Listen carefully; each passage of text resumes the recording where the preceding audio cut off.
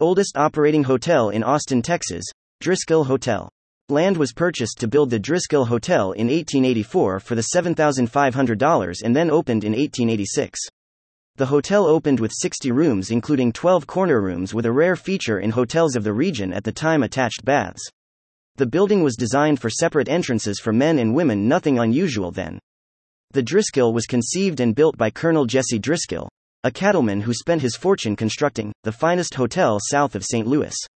He was flush with cash from his service to the Confederate Army, to which he supplied beef throughout the Civil War. In 1884, Driskill purchased land in downtown Austin for $7,500 and announced plans for a new hotel. Today, the Driskill remains one of the premier hotels in Austin, featuring lavish bridal suites, 2 restaurants, and a grand ballroom. Cattle Baron Jesse Driskill opened the hotel in 1886 in what was then a frontier town. He lost it 2 years later when his fortune went kaput after his herd died during a severe drought and a freeze. The Driskill is composed of 2 interconnected buildings: the original 4-story Romanesque Revival building constructed in 1886, and a 13-story annex constructed in 1930. The original building, designed by local Austin architect Jasper N. Preston, was constructed with over 6 million pressed bricks and white limestone accents. The building contains 2 porticos on the southern and eastern facades, which contain large Richardsonian-style arches that were reputed to be the largest in Texas. The facade contains 3 limestone busts of Driskill and his sons, J.W. Bud Driskill facing Brazos Street, A.W. Toby Driskill facing an alley on the west side, and Jesse Driskill facing 6th Street, whose bust is surrounded by decorative carvings including longhorns on the gable ends. The hotel opened with 60 rooms, including 12 corner rooms with attached baths, a rare feature in hotels of the region at the time. At the center of the hotel was a 4-story open rotunda capped by a domed skylight, which functioned as a flue to suck up the hot air and cool the building. The skylight was removed when air conditioning was installed on the roof in 1950. The building was designed for separate entrances for men and women. 2 entrances, one on 6th Street and another facing the alleyway on the west side the building, were reserved for men and were flanked by a saloon, billiard room, cigar shop, a newsstand and a barbershop featuring baths. The women's entrance on Brazos Street allowed female guests to proceed directly to their rooms, thereby avoiding the cigar smoke and rough talk of the cattlemen in the lobby.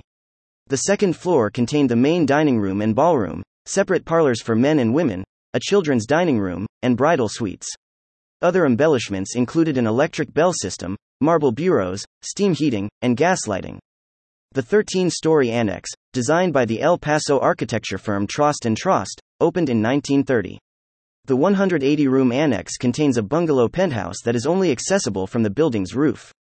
The bungalow contains 2 bedrooms with private baths, a living room, and a full kitchen.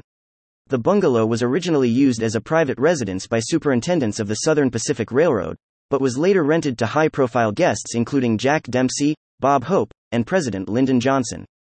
In 1979, the hotel manager restored the bungalow to use as his private residence.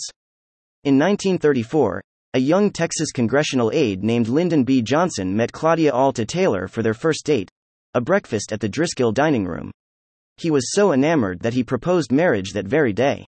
He and Lady Bird continued to have a strong relationship with the hotel, even watching election returns for his vice presidential and presidential campaigns. And today guests can stay in a room named after him.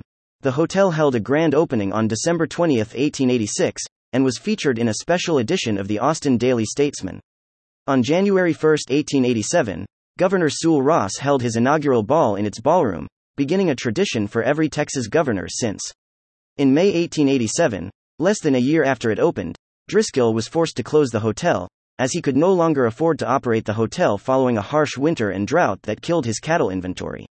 In addition, S.E. McElhenney, the hotel's general manager, and half of the staff were hired by the Beach Hotel in Galveston, which expedited the closure. Driskill sold the hotel in 1888 to his brother-in-law, Jim Doc Day, who reopened the hotel late in 1888. Austin magnate George Littlefield, responsible for other Austin landmarks, opened the Austin National Bank on the southeast corner of the building. The old bank vault still remains. Littlefield later purchased the hotel for $106,000 in 1895 and vowed that it would never close again. Littlefield invested over $60,000 in renovations, including ceiling frescoes, electric lighting, steam heating, and 28 additional lavatories, but still sold the hotel at a loss of $25,000 in 1903 to banking competitor, Wilmot. Wilmot added a barbershop and women's spa featuring Turkish baths, oversaw the construction of the annex, and adorned the former smoking room with 8 antique Austrian gold leaf-framed mirrors previously owned by Maximilian and Carlota of Mexico. In 1950, the hotel embarked on a renovation, which closed off the 6th Street entrance and removed the rotunda's skylight to make way for air conditioning units on the roof. In 1952, the former Austin National Bank was transformed into a television studio for KTBC, the very first television station in Central Texas. In 1969, the Driskill closed its guest rooms in anticipation of a renovation and new tower containing a modern glass facade, which never materialized.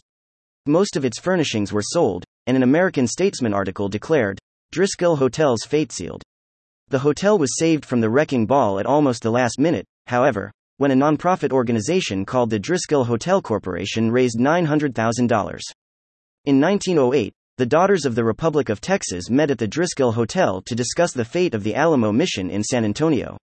At the meeting, a divide between two factions of the group erupted over whether to demolish or preserve the structure.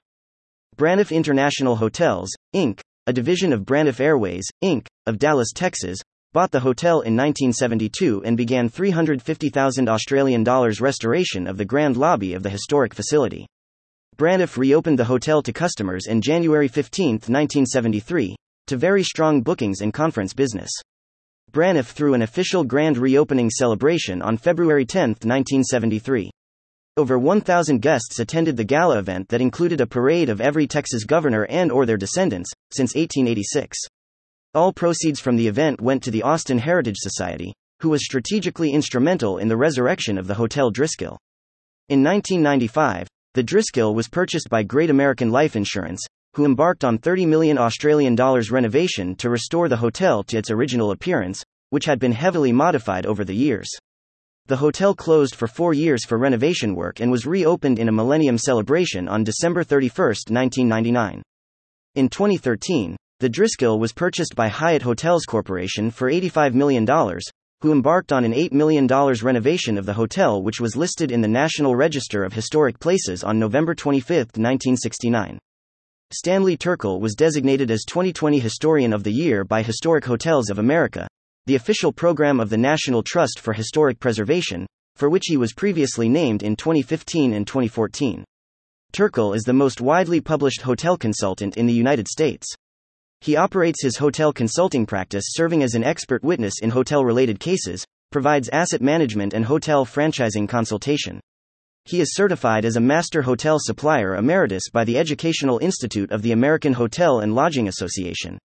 Stan Turkel at AOL.com 917-628-8549. His new book, Great American Hotel Architects Volume 2 Inches, has just been published. Other published hotel books. Great American Hoteliers.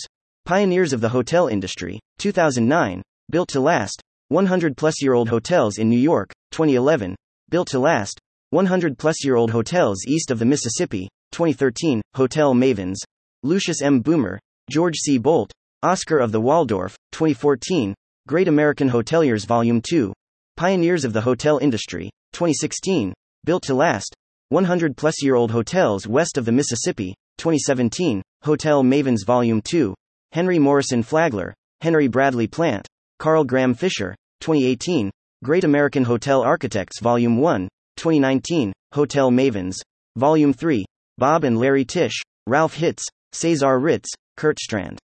All of these books can be ordered from AuthorHouse by visiting www.stanleyturkel.com and clicking on the book's title.